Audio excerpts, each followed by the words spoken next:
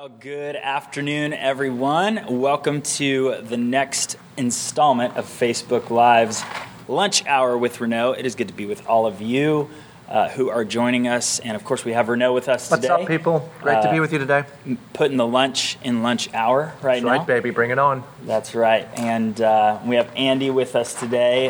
This is Andy Blanchard. He runs Discovery Counseling and has been a part of Mosaic for quite some time. And so Andy's going to lend some of his expertise today. We're starting a new series kind of coming off of our series on spiritual disciplines. And we're going to take a couple of weeks to talk about the reality of the flesh.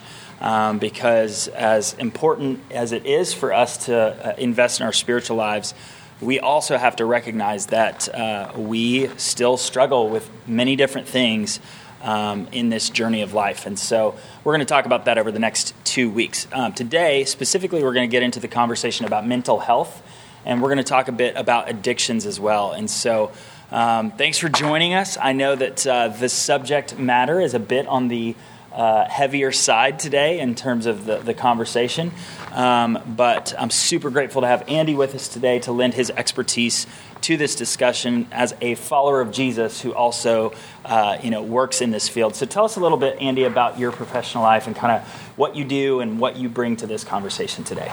Sure. Thanks, Joel, and thanks, Renault. It's a pleasure to join you all here today.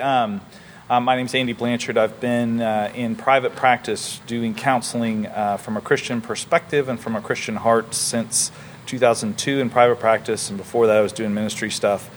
But primarily I work a lot with couples, with individuals that are going through spiritual development issues, and then all of the kind of generic mental health issues that we deal with: depression, anxiety, addictions, relationship issues a lot, and that sort of thing. So happy to be here. And one of the things, that Andy and I spend a fair amount of time dialoguing about the journey of what discipleship looks like, specifically in the arena of helping people deal with the wounds, the pain, the shame, the struggles, the addictions, the very real realities of our biology and our mental health and our physiology and how all that impacts. And we talk a lot about how to engage with that journey in a very holistic manner, not to narrow the therapeutic journey to either the typical therapies that work, but there may be more to, or to over-spiritualize or under-spiritualize things that ought not to be,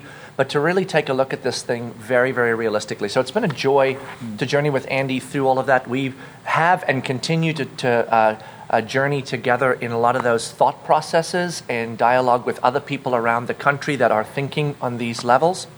And so very excited to be here today. And I think this topic that we're delving into, and then we'll continue on a little bit, is incredibly important, especially inside of the church, because we do live on a planet of death, as I often say, and we do live in a body of death, which simply means that there's brokenness that is outside of our control, that is outside of our ability to simply navigate. This world has sin in it, and it has brokenness. Our bodies do.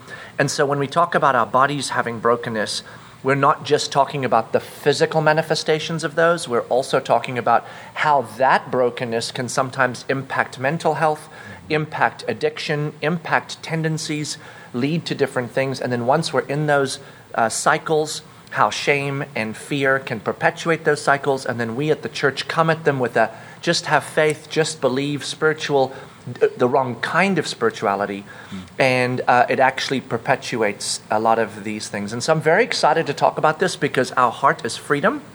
Christ came to set us free, but the way that we walk into freedom is not covering our wounds with spirituality, but dealing with our wounds by the power of Christ through invading those unredeemed spaces by the Spirit. So great to have you here, Andy. Really is. It's going to be a great conversation. Before we jump into it, I just want to say hello to a few people that have joined us. We have Eddie with us all the way from Brazil. What's up, Eddie? Great to see you, buddy. We miss you, bro. Can't wait to see you. Hopefully you'll be visiting soon.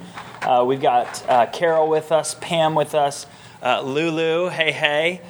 We've got Leslie, Michelle, Natalie, a good crew of folks with us already today, and I know others will be joining us as we get into this conversation, so it'll be a lot of fun. So mental health it's become an overwhelming reality in our culture.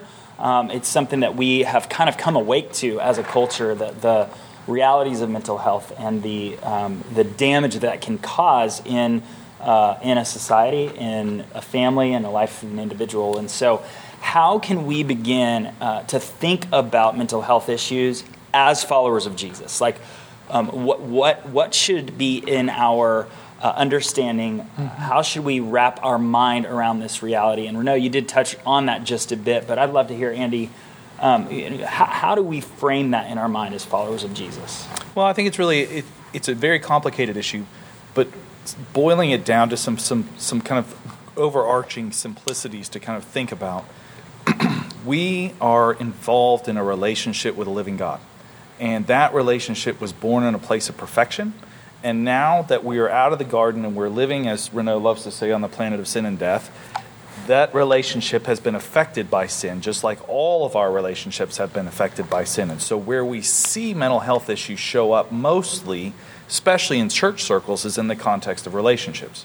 My relationship with you is not functioning the way it would. Right. It's not supposed to function that way. I'm upset with you. You're upset with me. I don't want to confront you. You want to confront me. There's all kinds of stuff. And over time, those tendencies, those personality traits, whatever, continue to grow, and it's like, it just kind of gets into the point where it's dysfunctional, is what we call it in mental health, and that dysfunction is a product of sin.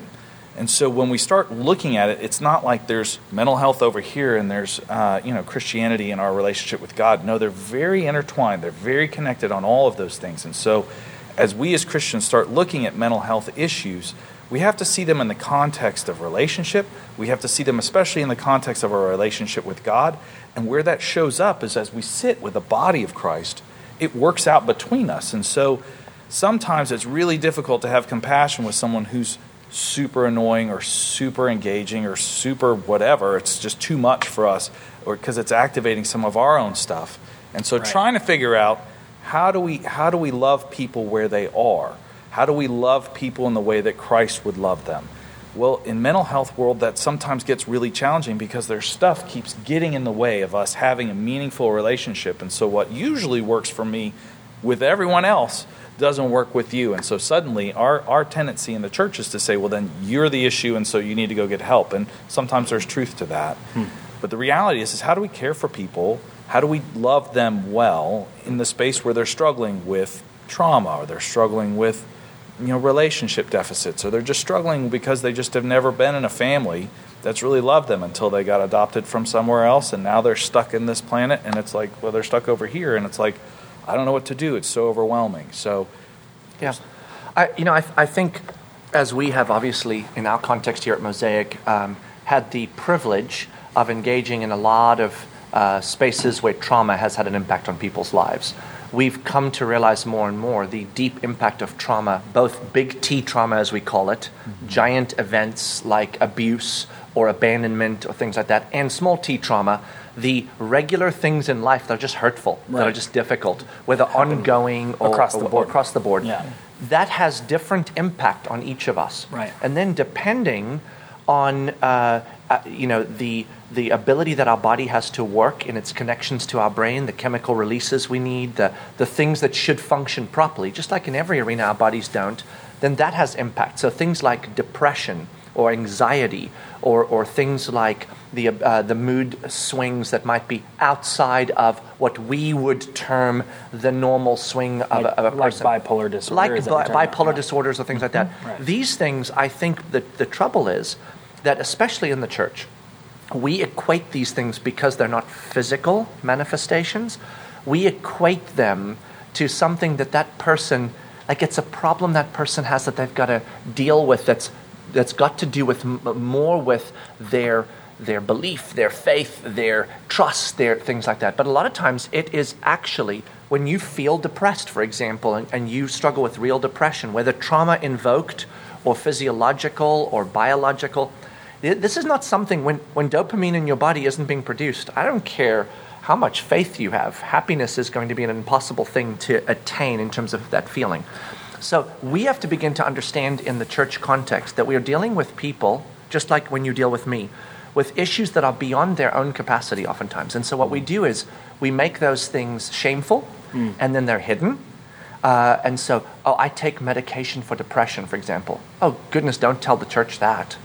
So would it be fair to say then that we've over-spiritualized and oversimplified these issues and said, hey, if you're struggling with mental health in any way, it is a sin of yours that you're committing or some lack of faith in your life. Yes. And due to that, all you need is to stop sinning. If all you do is these things, then it'll all be fine. And if it's not fine, you must not be you must not be making the choice to stop those things. And so you're saying you can be a devoted follower of Jesus and still struggle with depression mental health. Or struggle, with any version of depression, with mental health. And here's the thing, I think we both over-spiritualize and under-spiritualize. And here's what I mean by that. We wrongly spiritualize. In other words, we say the problem is this sin, you got to make a choice, or this faith, or your lack of faith, your lack of trust. But it is all spiritual, insofar as what Andy said. Its root is still the brokenness that sin impacts both on the planet and on us. It's not so much the root is my personal act of sin. It's still sin, and the solution is still the freedom in Christ. We ignore that, and we make it about how you need to have faith, or you need to behave, or you need to think, instead of saying it is a spiritual issue, as is every issue in our journey. It's intricately tied to our relationship with God, but it is still a practical issue in that it may be biological or physiological or emotional, and we have to deal with those spaces. Trauma does a tremendous amount of damage to our bodies, our minds, our hearts, and we can't just, again, bury it under Jesus. I hate the idea that when you come to know Jesus, there is this assumption, though not spoken, I think, assumed in the church, that Jesus fixes everything. So therefore, if you have Jesus, everything must be then okay. And I'm like, Jesus gives us the power to invade all the unredeemed spaces in us. He doesn't cover them with his goodness, and then they're just not there anymore. Yeah. So a lot of Christians live in this dichotomy of I'm supposed to feel this way because I'm a Christian now. That's what everybody says. Yeah. But I don't feel this way. I actually feel this way. So I need to hide this and pretend. And then it actually increases the space for whatever that mental health issue is to increase. And the enemy has us by the throat. Yeah. And we want to invade those spaces with a genuine and practical and active clarity on what it means to see healing. Because at that point, when you're already struggling with anxiety, you're already struggling with regulating how emotional you get at times, you're already struggling with feeling depressed, and it's even difficult to get somewhere. Now we're going to add on top of that, just like you were talking about, shame. Shame. And we all do it. It's not something that's like, oh, well, it's only these people that are doing it. No, we all have that expectation because we have that expectation of ourselves. Right. I expect that I'll be, I should be able to get back up. I had a cold a couple weeks ago, and it's like, why is this knocking me down for 4 days? I never get sick. That little internal narrative, play that with something that you can't manifest with a runny nose and a fever and all of that. And now all of a sudden you're starting to shame yourself. And when you're shaming someone else, we're shaming others just because it's what we do to ourselves. And so now we've created a culture where I'm struggling. And I can't even ask for help for people who love Jesus and might understand because they're going to tell me to pray more. And I have been praying more. It's just not working. What's wrong with me? And now I'm in this cycle. Yep. And the cycle continues to draw me out of community. It draws me away from the light. It draws me into the darkness. And it just makes everything. It isolates me, and it makes me worse, and it's horrible. Yeah, it's a lot about what Kurt Thompson shared with the Soul of Shame when he came and spoke on that cycle isolates us away from one another. It isolates us away from God, and we see that in the Garden of Eden, right? They sin, they rebel against God, they blame each other, they blame God, they hide.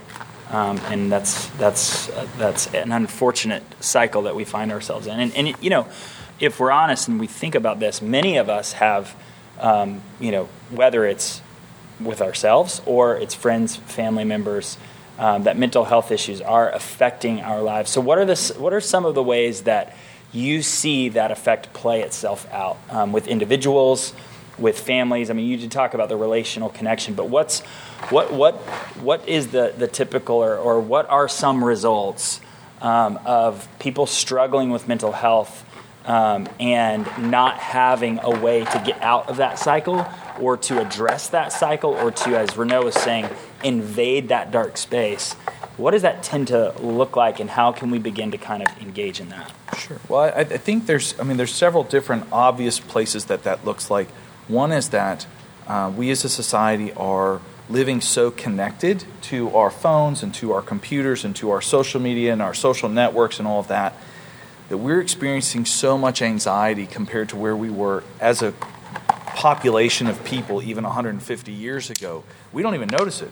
Like, my phone buzzes and I have to check it, and my watch buzzes, and now my things buzz, and things are listening in my house and all of this, and we're just keyed up all the time because you never know what's coming next. And so there's just this pervasiveness of anxiety, and when you stay anxious for so long, it wears you out from an adrenaline perspective, and then all of a sudden you get depressed and everything is a bigger deal, and I don't have enough margin because I'm constantly sucked into doing things. And so what happens is, where it starts to show up for most people, is we go from kind of feeling okay to feeling stressed out. And that's kind of like, it's just so generic. You know, we used to call them, well, we didn't, but a long time ago, they call them a good old-fashioned nervous breakdown.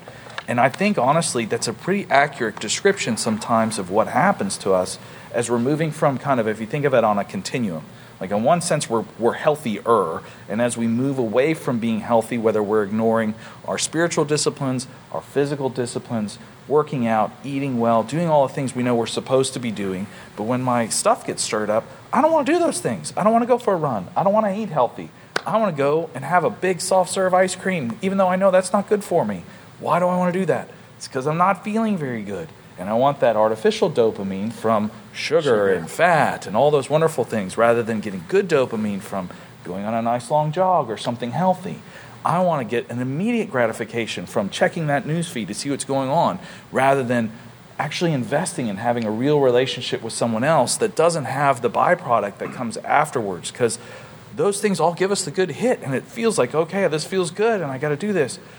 Afterwards, it's the letdown, it's the crash, the sugar crash, the shame comes back in, and I'm still empty because I'm not addressing the core things that keeps me healthy. I continue to kind of wander. I'm getting stressed out. I'm more stressed out. I'm too busy. I'm overcommitted. I'm doing too many things, and suddenly I'm in a place where I'm really unhealthy. And it didn't just get there overnight. Usually it takes time. Now, unless there's a very traumatic thing that happens. But for most of us, it takes time to get us into that place. And so as we look at those things, as we're in that space, we get to ask ourselves, okay, how busy do I need to be? Right. How engaged do I need to be? If I'm a person that does nothing, maybe I should do a little bit more. If I'm a person that does everything, maybe I need to back it up. I know you guys have talked about that in the context of spiritual disciplines and the rhythms of life and those sorts of things. But those are what we foster to stay in a place of health as we look at kind of the people around us, and even looking within the context of our own families. How crazy are we that we continue to add more and more and more and more and more? And it's like, oh, how much is enough? How much is too much? We don't even have time to breathe, let alone calm ourselves back to a place where we're in a healthy rhythm or we're in a healthy space. So I think as we look at these larger issues, we can look at them at a continuum. It's not either you have depression or you don't have depression. It's, I'm feeling more depressed. Is it reached a level where it's clinical? Well, I don't know, but I'm feeling really down all the time. How do I talk to somebody about that? How do I start getting that out? Because if I'm on that continuum between being healthy and being unhealthy, somewhere in the place we tip over, and it's like, okay, there's other things we can do to help out. Yeah. But if we have to look at it, we need to look at it in the context of every single person in our church body is dealing with something. Whether it's a struggle, whether it's a sin, whether it's whatever, and we're all on a continuum at different areas of their life. And what I really, for me, what's helpful is to remember, these things I'm feeling pretty healthy about, but there's other things, I know I'm not healthy about. Yep. And when I talk to people, they're like, well, this is really what's going on, they're unhealthy. And I'm like, if I can tap into that for me and start really understanding, oh yeah, I kind of get a sense of how that feels. It develops I can slow down. I don't have to fix that right away. I can sit with that person and we can actually talk about it, have a real relationship, and start through the context of relationship, having a change for them, moving from a place of this is a problem you have to go away and figure out how to fix, you, Jesus, in your prayer closet, because otherwise you're not a good Christian, versus can we sit in a context where I can struggle openly with something, you can struggle openly with something. We don't judge each other.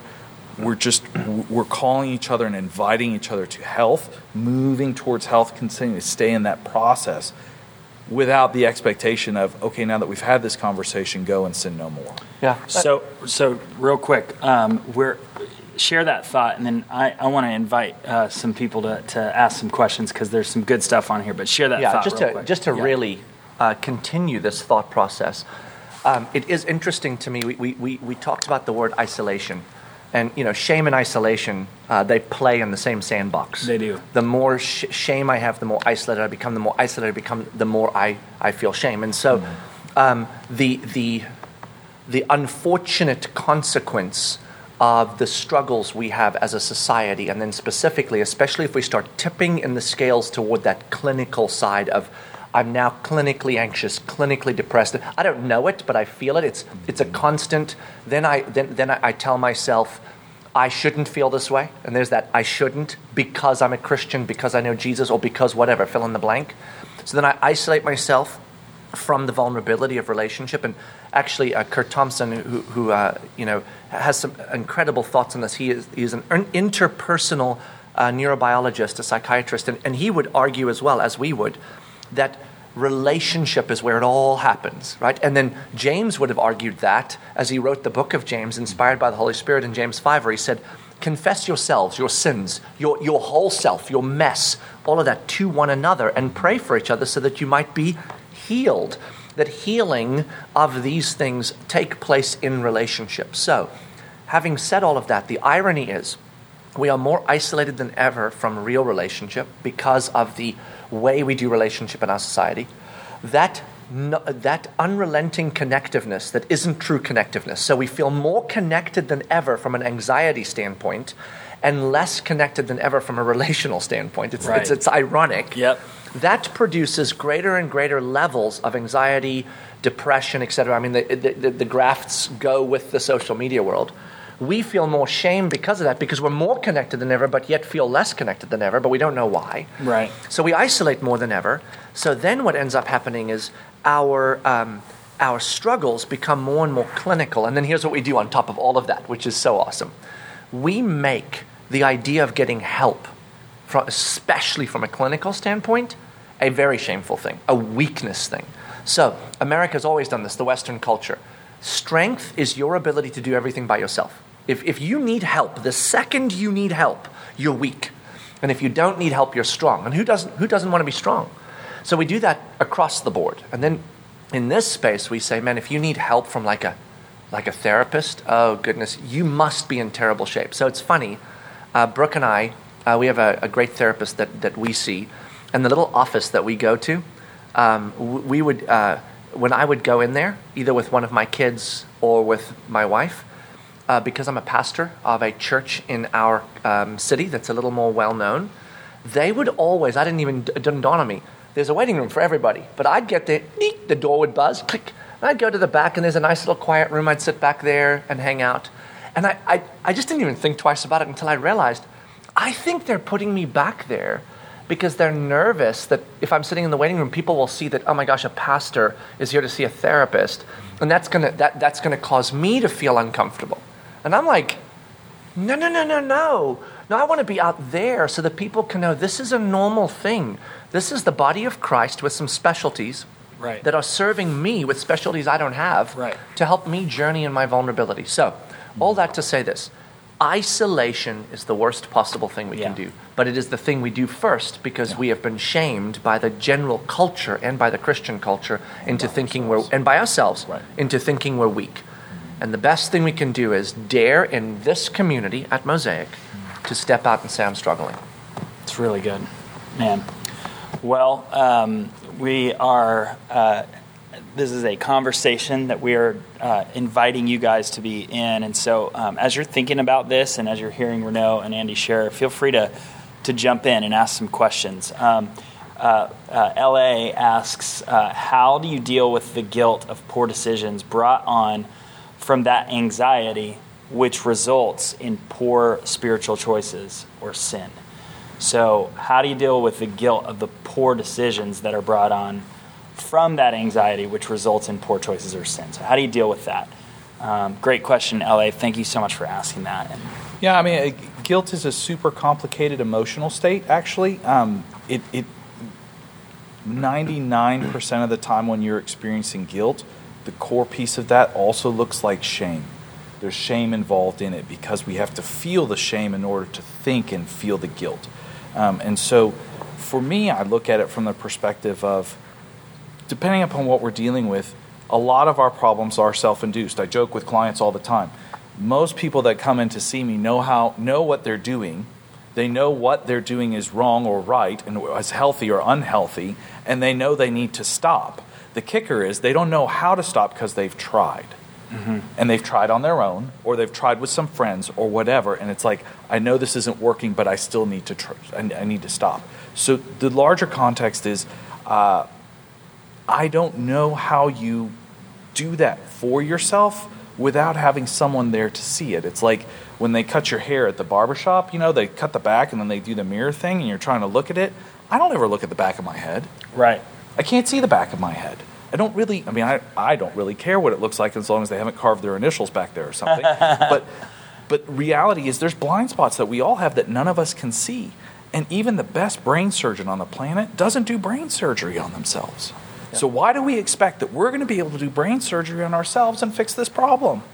Oh, that's right, I'm going to ask Jesus to help me. And we should absolutely ask Jesus to help me. But Jesus empowers lots of people to be in community around us to help us work through those things in context, because shame is a felt experience from one person to another, and then we internalize it and make it our own. The only way we really deal with shame, it's like, Renaud, you said things that get broken in relationships. There's an old saying that we learn in grad school, things that get broken in relationships only heal in the context of relationships. Wow. So we have to be in a relationship that's healthier, that invites us to live more, that invites us to do things, that invites us to trust Jesus in new ways, and having someone with the expertise or at least the caring that can look at you directly and be honest with you without being too direct and blow you right out of the water, but can see enough of the back of your head that you don't see and help you see those things for yourself. Those are things that need to be there as you move through that process, because it's not like we can just give you the pat answer and suddenly you move from being unhealthy to, oh, thank goodness you let me in on that answer and now I won't ever make that choice again. Yeah. And I do think too, and everything that you're saying is so right on, Andy, in terms of the relational dynamic, because even from a biblical perspective, Jesus said we, the collection of followers of Jesus, are now his body. So if you want to hang out with Jesus, the best place to do it is hanging out with his body, right? If I want to hang out with Joel, the best place to do that is to actually sit with Joel. And he resides in his body, and so I'm hanging out with Joel because we are in proximity. Jesus is not invisible insofar as he's absent. He's actually in proximity. He resides in his body on this planet, and that's us. So we have often separated Jesus from his body and said, I can go to Jesus without actually going to his body, which I would argue is a very difficult thing. Now, there's a space where we have relationship with Christ that is individual, but he intends our healing, our journey, our discipleship, everything else to take place in relationship. Now, having said that, as Andy said, I think as we are loved rightly by Jesus through his body, so in other words, by others, in our mess, and the others can bring to our awareness the progression of that mess, then we can begin to deal with our shame in the actions that we take when we are in spaces of anxiety and depression by looking through the eyes of others at our progress. If we're hoping that there is a full stop, bad and then fine, we are in trouble. It's always progress. So I may, at a certain point in my life, be behaving very badly in regularity and patterns because of anxiety. Then as my anxiety starts becoming an awareness for me through others, through the right therapeutic or discipleship journeys, and then that the behaviors that come with that become an awareness. Now I'm aware of them. So now I actually feel more shame at first because I'm like, I did it again. But now I'm also aware of them insofar as every time I can now repent, both in my own relationship with Jesus as well as with others. And I can be honest about, yes, I did this, but I'm still, there it is, still struggling in my journey with this. But there's progress. And if the behaviors are over time diminishing in their patterning, then shame diminishes because I'm like, look, things are moving forward. Now, if they're increasing, instead of feeling greater shame, what does it invite me into? Greater relationship with people that can help. So one way or the other, to me, it's a win in this sense. If the patterns are diminishing, I'm in the process of healing. That diminishes shame. If the patterns are increasing, I need more help from more people, and that creates greater relationship, which diminishes shame. So I think the true answer is less isolation, more community with the right kind of community, where they are both able to speak in with daring, for lack of a better word. They're going to be honest with you, but also with love, they're going to lead you. Yeah, describe for me what it means to be that community. So, we're in a conversation today about mental health, and everyone is on some level of this spectrum of healthy. I've been in healthier places in my life, and I've also been in less healthy places in my life. I can identify that. We can all probably identify where we're at and where we struggle and all of those things. How do we become the type of people without a master's degree in counseling who can be the body of Christ, who can be those people who can increase community and thereby defeat shame in the lives of our spouse, our friends, our neighbors, our missional community, our ministry teams, our co-laborers, our co-followers of Jesus? What does that look like? Well, there is the $10,000 question, Joel. I mean, that is, we as the church have struggled with that. Can I cash that? Because I've been waiting for you can. $10,000. I could use that. But we've been struggling with that since the church was started. Yeah. Hopefully we're getting our arms around it in a different way. For me, it comes back to the gospel. Like, the gospel, in my mind, didn't change from the time before I was saved until after I was saved. Now I have a new gospel. The gospel is the same on either side of salvation for us. And so when I get lost and I try to figure out, okay, what's wrong with this? As a community, where did God meet me? Where did God find me? He found me where I was. In the mud and mire. Yep. In the midst of my junk, in the midst of my sin, in the midst of my brokenness, in the midst of my pride. Yeah. He found me there. Yeah. Not with, I clean myself up and I'm ready now. I'm ready, God. Okay, I'm ready. You can save me now. Yeah. No, I was dead. Yeah. And the further I get from having that experience when I was 16, the more I go, I didn't know how dead I was. I had no idea. And so how does that translate for us as a community when we're trying to help, we're trying to be a community for others? I think there's a real sense in, can we start with people where they are and invite them as God draws us into relationship with Him? And He's much better at it than we are, clearly, but draws us into being conformed into His likeness. Not because He needs us to do that, not because I need you to get better as the person I'm talking to, so I feel better about helping you, because that's kind of, God does it because He wants, when He did that for me, He wants my freedom. Right. He wants me to live in a way that I experience His love and mercy and grace more and more and more. And if we want that for someone else, our tendency is to jump in there and try and help. And what we need to do is jump in there and just remember that God accepts us where we are, and starting there, when we start to accept that person at that place, we have greater compassion for them, we have greater empathy for them. Our voice becomes, we can actually have a real relationship with people that are struggling within the community, outside the community, and then we invite them, not because I'm doing it well, but because I'm still needing Jesus more and more every day, because I still need community more and more every day. That is what spurs me on to continue the process of growth and becoming conformed into the image of Christ, being more like that, moving from unhealth to health. Yeah. I think it's so interesting to me because this is such a complicated space, but I do think that there is some simplicity to it. And I'm going to simplify now to a point that probably in some ways has flaws, but in this space you're always somewhat jumping back and forth. Right. I think in general, from a whole church perspective, there are three general categories of this journey of mental health, if you will.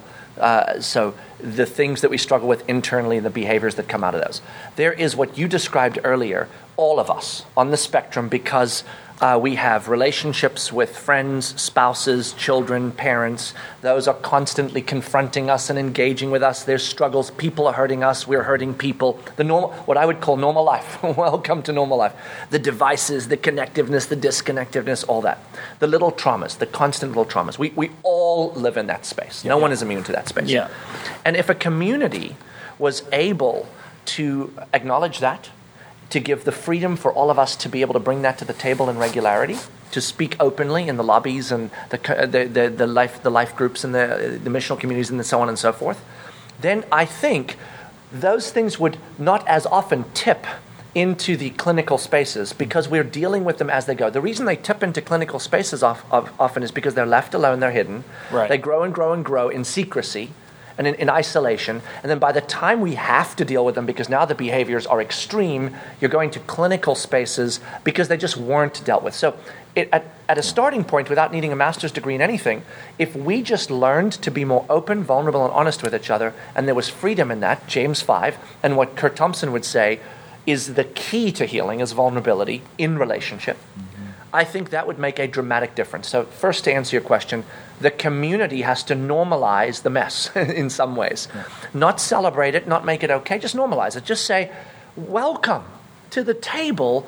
Let's be honest with each other. And then and here's the key, let's preach the gospel to each other in that mess. So yeah. I'm not trying to fix you. I'm not trying to make what you do justified or okay. Right. I'm not trying to judge you. I'm simply saying, I hear you. Yeah. You hear me. Let's bring it back to the gospel. What do we know of Christ that is so good? How can we engage with that freedom that is so good? Who is he? Who am I? And who am I in him? If we become a community that is regularly preaching the gospel to ourselves and to each other, I think that the masses that tip clinically because they're just undealt with will see a lot less tip clinically. So then there's going to be a category that tips clinically. In other words, there's either early childhood trauma or trauma in my life or events or just lots things of going on in their biology. That eventually it just tips, and I'm like, it's bigger than what is just the standard living life. Right. And if we again normalize that and say, sometimes we get there. We may all get there at a certain point in life. Some of us may not. But when you get there, now it's not just the community in its generality that can specialize in preaching the gospel to you. It's helpful to have some mentors, therapists, leaders, pastors, elders, whatever, in those categories of here are people that are trained and are experts in navigating the particular part of life, the river, if you will, through rapids that may have tipped beyond what is just the normal life that we live. And that's where things like discipleship counseling come in. Discipleship that's counseling, where things like seeing therapy, someone like seeing Andy. like Andy, and normalizing that, saying it's okay, not only okay, like there's going to be times in your life you lost a loved one. A grief counselor is a fantastic person to have on the back of your boat navigating those rough waters. And we're about to start Grief Share here. Yes, exactly. So there's that category, right? And along with that, groups of other people. Absolutely. Support groups. Support groups that are other people that are in that specific, whether they're grieving or addictions or divorce recovery or whatever. Yes. Those spaces of people who are walking through a similar or have walked through a similar path.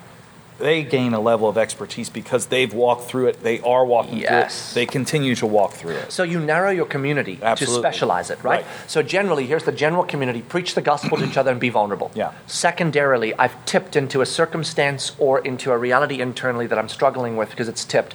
Specialize that community. Get a therapist, discipleship, counseling, support groups. Then there is a category that I would deem there's something that's not working properly in my body. So there are people that struggle with depression because actually their glands are not producing the right things. So it doesn't matter how much support group I do, how much cognitive therapy I do, I need to deal with things that are not working properly. Biophysiology. And that is a big part of mental health as well.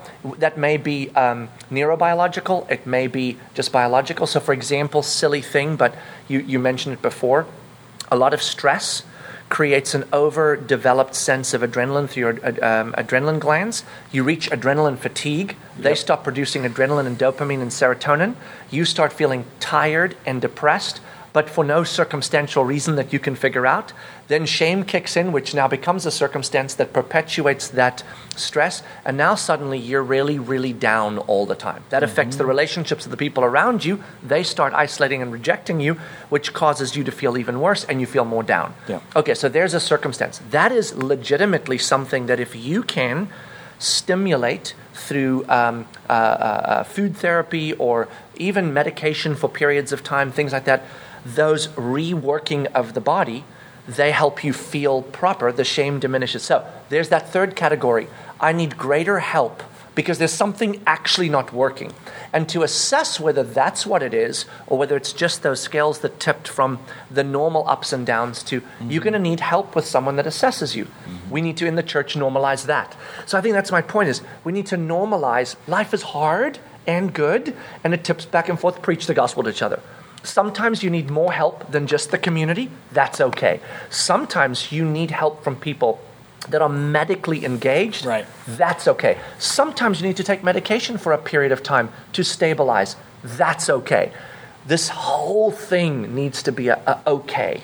And then I think we'll move forward. So we got a couple really good questions that are coming in. So Kim Morecom, she's asking, how do believers best minister to other believers who struggle with mental issues resulting in poor decisions over and over? So a cycle of poor decisions, now there's mental issues, and you know, it's hard to say which, you know, do you put the cart before the horse, you know, with that. But like the root of the question is we don't want to affirm those poor decisions. How do we reach out? How do we connect with them? And then there's kind of a follow-up question to that is, you know, what does boundaries look like along with that? And so I'd love for you guys to share a little bit about that. And it's crazy because there's already quite a few minutes have gone by, and we do still need to talk about addiction for a little bit. So I want Andy to answer that question. I just do want to clarify one thing with the question. So a question like that's as broad as it is, and I totally get it. Yeah. The difficulty there is if we're dealing in addictions, so now there's mental health that have led to addictions, and there's patterns coming out of that, boundaries come into play, all that. That's a category. If it's a genuine clinical mental health, so in other words, we're in that category, third category I described. Yeah. Now that's a particular category of how you deal with that. If it's someone that's just behaving in patterns that are sinful, and it's mental health insofar as they're anxious, but it's not tipped into those scales, that's a category. The trouble with the question like that is there's lots of categories here. But let's assume for this question, someone has a genuine, diagnosed, if you will, clinical mental health issue or addiction, and there's patterns in their life. How do we care for them? What boundaries do we set? Yeah, and again, even narrowing it just down to that, it's so broad. It's still broad. It's so broad. Yeah. So, but the genuine principle that we're trying to adopt is we want the person to be in a space where they're getting the medical attention that they need. And so if that is they're going to need to take an antidepressant for a season of time just to help them, because once you get to the point where things are so tipped over, not just from the standpoint of I feel out of whack, but I can't get my ship righted at all, even if I did it with all of my energy. We need help to get there. It's kind of like if you're a type 2 diabetic and you're insulin dependent, I don't care. When you first get diagnosed, there's no way you cannot do it without insulin. Now, right. I'm sure people would say, oh, yeah, I did that and whatever. But for most people, it's really, really, really difficult. And if you're already dealing with a mental issue on top of that, which, by the way, affects your motivation, affects your follow-through, affects your concentration, affects your ability to focus your energy, yeah, there's not really a lot that you can do there. So we want people to get the medical attention that they need from good professionals, whether that's, and it doesn't just have to be psychiatry and typical pharmaceuticals. There's lots of herbal things. There's lots of non-traditional ways that are really helpful for different people, but it may be a team of people that they consult with to get the right mix of this and yoga and whatever else and some medication for a season along with the counseling. Because what they've actually found doing clinical studies is that medication is somewhat effective in relieving some of the symptoms of anxiety and depression, but medication with other forms of therapy is what actually gets people to move through that process. If we can do that in the context of a larger community that cares about them, wow, now we've got all these things. That's a triple threat. Yeah, we've got all the things in place to get the possibility of them to move forward. When we talk about it in the context of addictions and we have recurring behaviors that are typically very destructive for relationships. Right.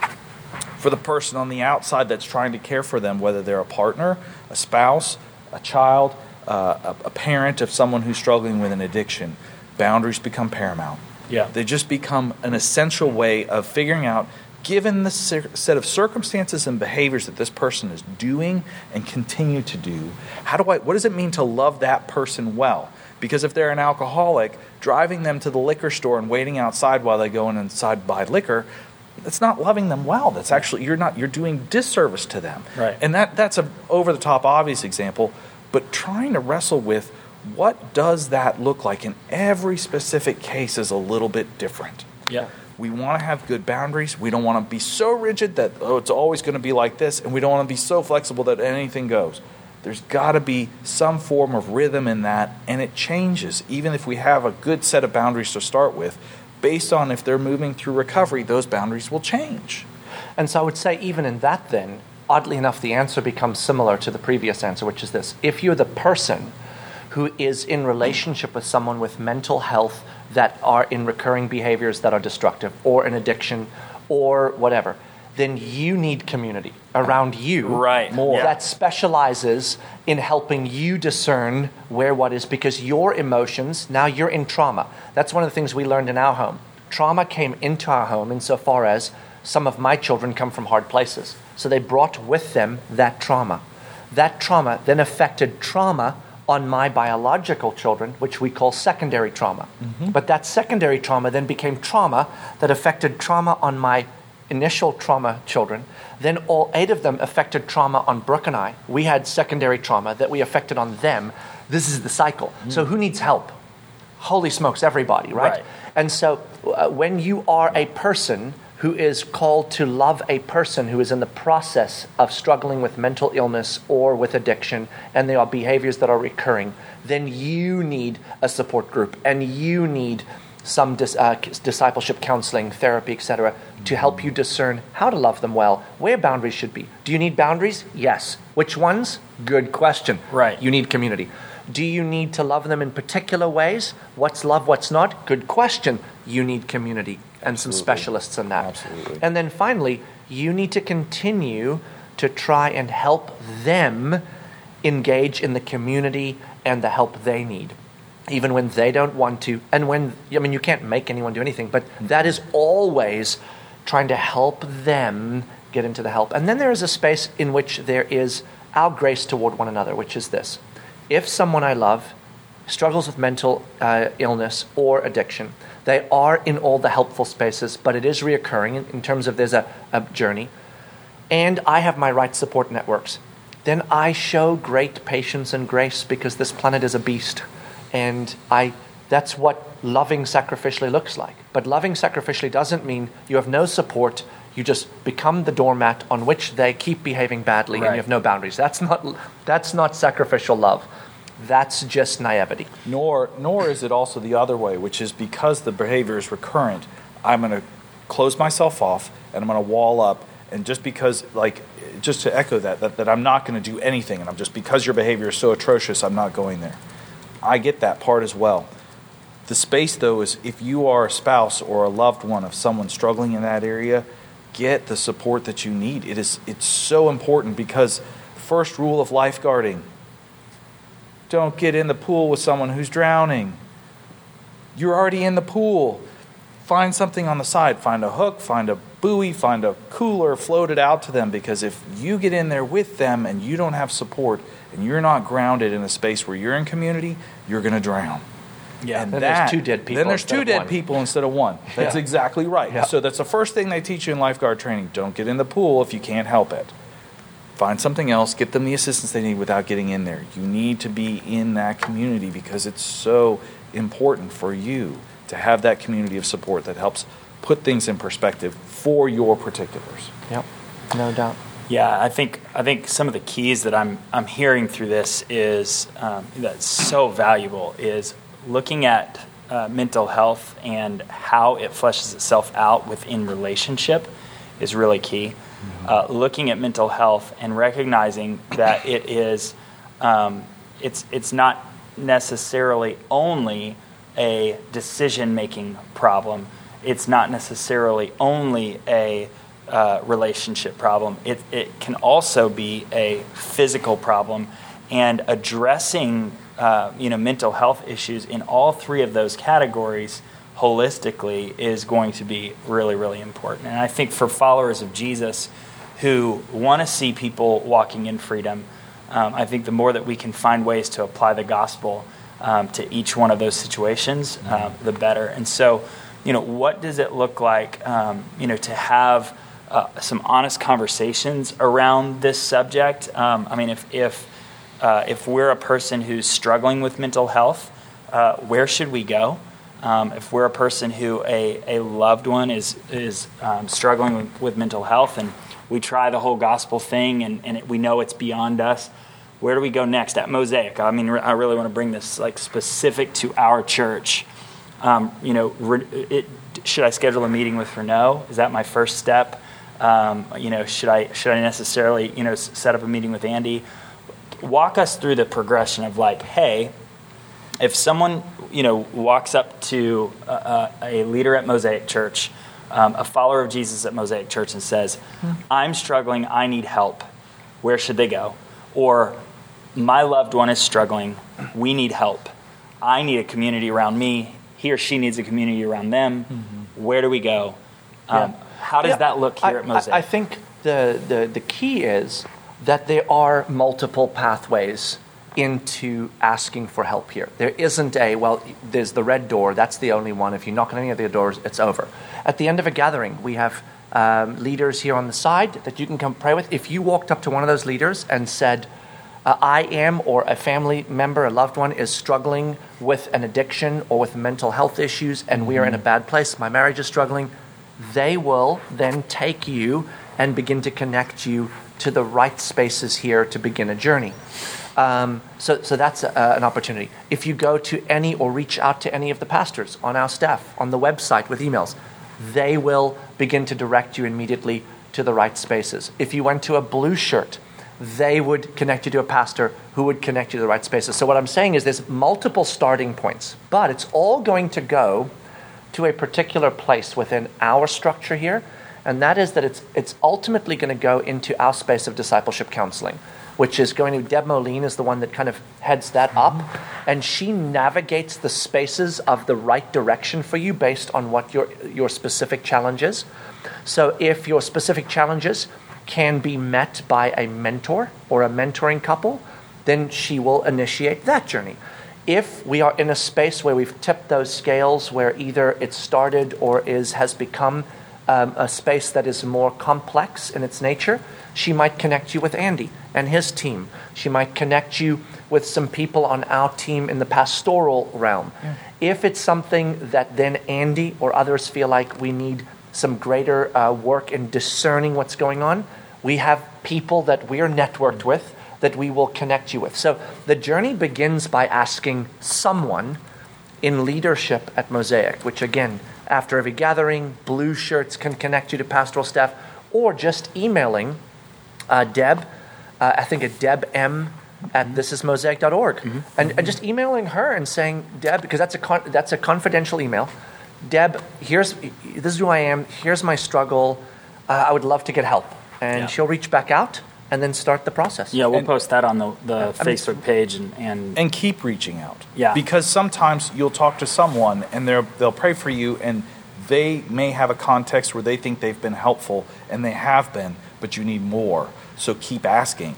We're all humans. Right. I would love to tell you that every phone call gets returned very promptly. That's not always the case. Every email doesn't always get, we had issues with our website for a while, and it's so if it's really important and it's significant for you, don't reach out once. If you don't get the answer, the help you need, keep reaching out. Keep being an informed consumer, if you will, of your own health care. Your mental health care is, I need to kind of take the next step and be on me to continue to initiate contact with people until I get the help that I need. Yep. And here's the other thing.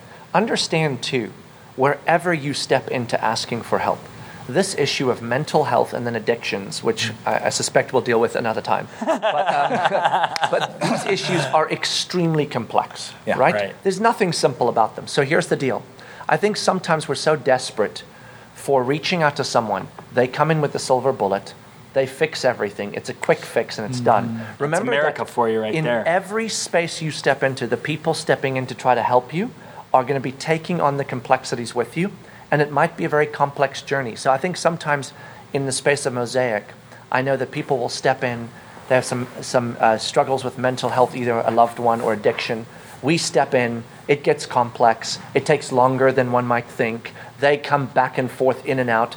They're disruptive in terms of the environments here. We have to make hard choices.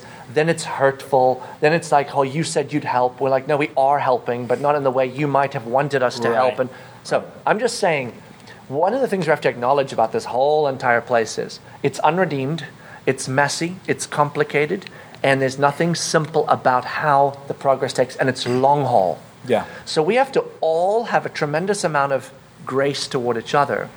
But I think we do need to be a community that's willing to take on rather than bury or eliminate the realities of our journeys. Yeah, we left messy in the rearview mirror a long time ago. We did. Yeah. It's just messy. And it takes longer than we think because you didn't get into it overnight and you're not getting out of it overnight.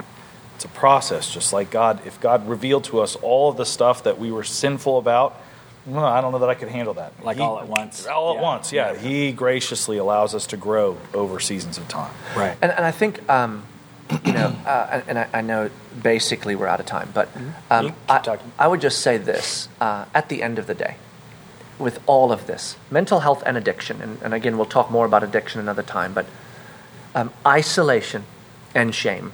I mean, I can't say enough. Those are the enemies. Right. They are the great tools of our great enemy to keep this issue remaining an issue and being destructive. So you are going to be tempted to isolate, to hide, and you're going to do that because of shame. And I am sorry, legitimately, that both the general community of believers as well as sometimes even our specific space have purposefully or accidentally communicated, you should be better because you know Jesus. Right. That is an unfortunate consequence of what is sometimes accidentally communicated. Here's the reality. Because you know Jesus, you should have the freedom to be open and vulnerable. And so I would just say, don't isolate.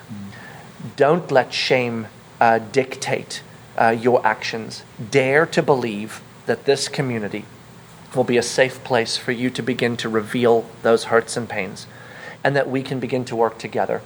And let us all become a community that in that general space, we're preaching the gospel to each other and being vulnerable. In the more specific spaces, we don't feel shame about asking for help like America told us it was shameful, because it's not, that's a lie. And acknowledging that sometimes, even often, the fix is out of the boxes we typically call in the Christian church the typical spiritual boxes. Sometimes medication is helpful temporarily. Sometimes other therapies are helpful because there are bigger things going on than just make a better choice. Think differently. It's not that simple. Yeah.